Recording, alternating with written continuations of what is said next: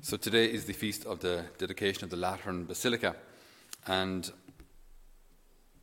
our readings obviously then about temples and them being life-giving.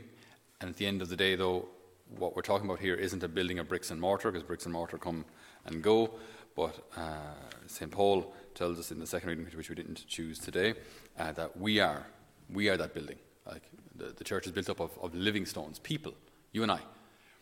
And that God has come to live not in a nice tabernacle, wonderful and all as they should be, but He's come to live in each one of us.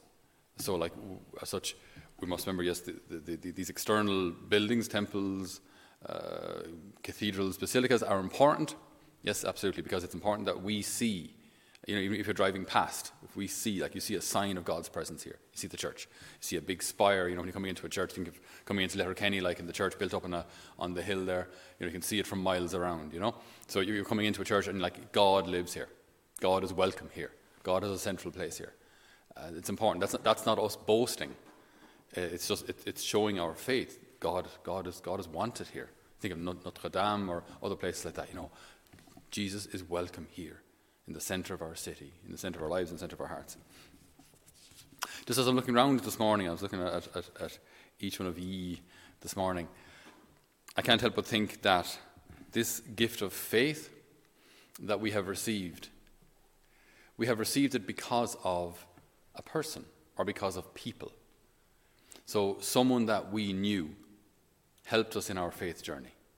There was, like I'm thinking of someone here now who is very much helped by a sister in my community. There's other people who are helped maybe by their parish priest at home, or people who were helped by a parent or a grandparent. So we received our faith from someone.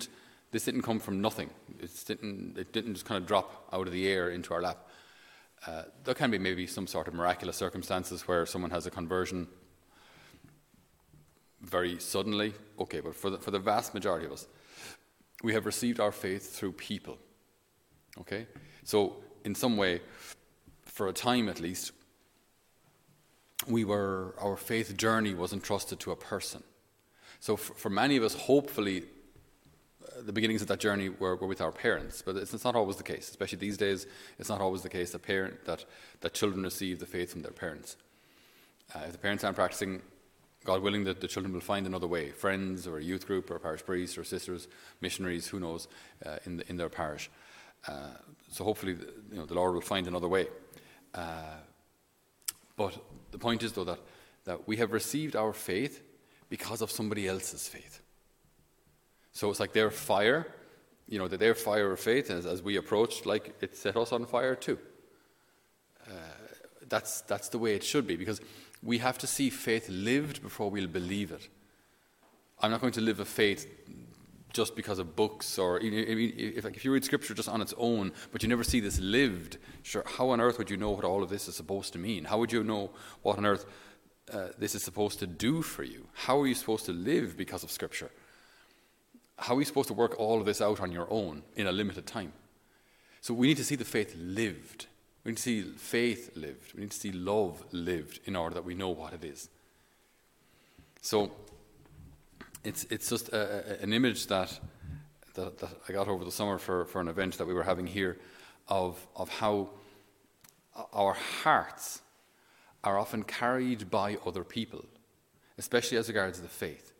Where for a time, like your faith journey, it's supported by somebody, by a living person. And I say, well, like we need that. We're flesh and blood. Like it's very hard for us to do all of these, to walk this faith journey just abstractly. No, but the Lord will provide concrete people who know you and who love you and who will help you in your journey and carry your heart. And the reason, I suppose, this image came to mind this morning as well is when we think of the water flowing from the temple. Okay, it's got different stages. There are different stages of depth. There are different stages in this journey. So it's providential that somebody can carry your heart for a while, but then at another stage, someone else does. Someone else carries your heart. And then at another stage, maybe someone else again. And then eventually, you'll find yourself carrying somebody's heart, or multiple hearts. You might be carrying the faith of your children. You might be carrying a parish. You might be carrying a youth group. You might be who knows what. So it's not just all about us. I've been carried for a while, and then I will end up carrying somebody else, who then hopefully will end up carrying somebody else as well. So we're like this idea of us being a church, being a building, being a family, being a body. It's such a beautiful image. Like all these parts, they all need each other. You know, like the muscles in my hands need the blood that comes pumped there by my heart. The blood got its nutrients from my lungs and my stomach, get oxygen from my lungs and all the other bits and pieces from my digestive system. Everything needs everything else or it doesn't work. So in this faith journey, like we need each other, but in a good way, not in an unhealthy kind of grappling onto each other kind of way. But we carry each other. Like it's the simplest of things at times. You know, when you come into a chapel and there's someone there praying already, and you see them praying fervently, and you go, Jeannie, I need to up my game. I need to pray better. Even though they didn't say or do anything special. They just prayed. And there you were, already inspired by them. Or you see someone who serves or who loves or who forgives or who's joyful or who whatever it is, and something about them inspires you to be more. Fantastic. This is such a great way to see like other healthy parts of the body and strive to be healthy as well. So we're in this at the moment we're in a battle for the faith, and we're carried by people. But then, as I was meditating on this morning, I thought as well, you see, the danger is we're carried by people, but obviously people are only people, and they are flawed as well. So we have to be kind of careful in that regard, that while I'm being carried by someone, I'm being carried by someone for two reasons. One, that I become in turn a carrier of souls, and two, that I learn ultimately that the person who carried me, or the person who helped me, did so because we are all being carried by the Lord. So ultimately, like the person who carries me, the person who helps me, the person who directs me towards healing or peace or into a deeper faith, ultimately it's the Lord who did it all.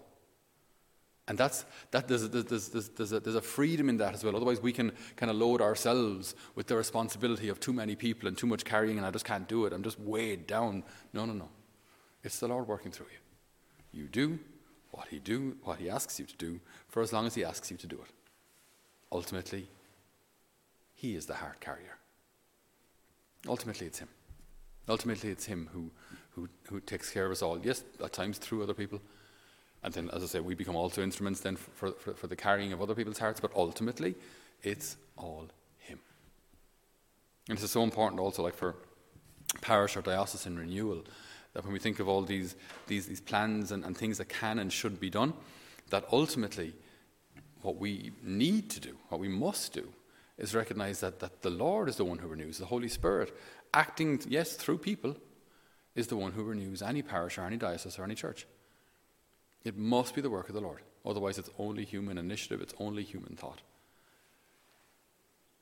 So that means that in your life, the Lord, God Almighty, chose somebody to help you. The Lord put somebody in your life to help you, to show you the way, to help heal you, to guide you back to him. But it was the Lord's doing.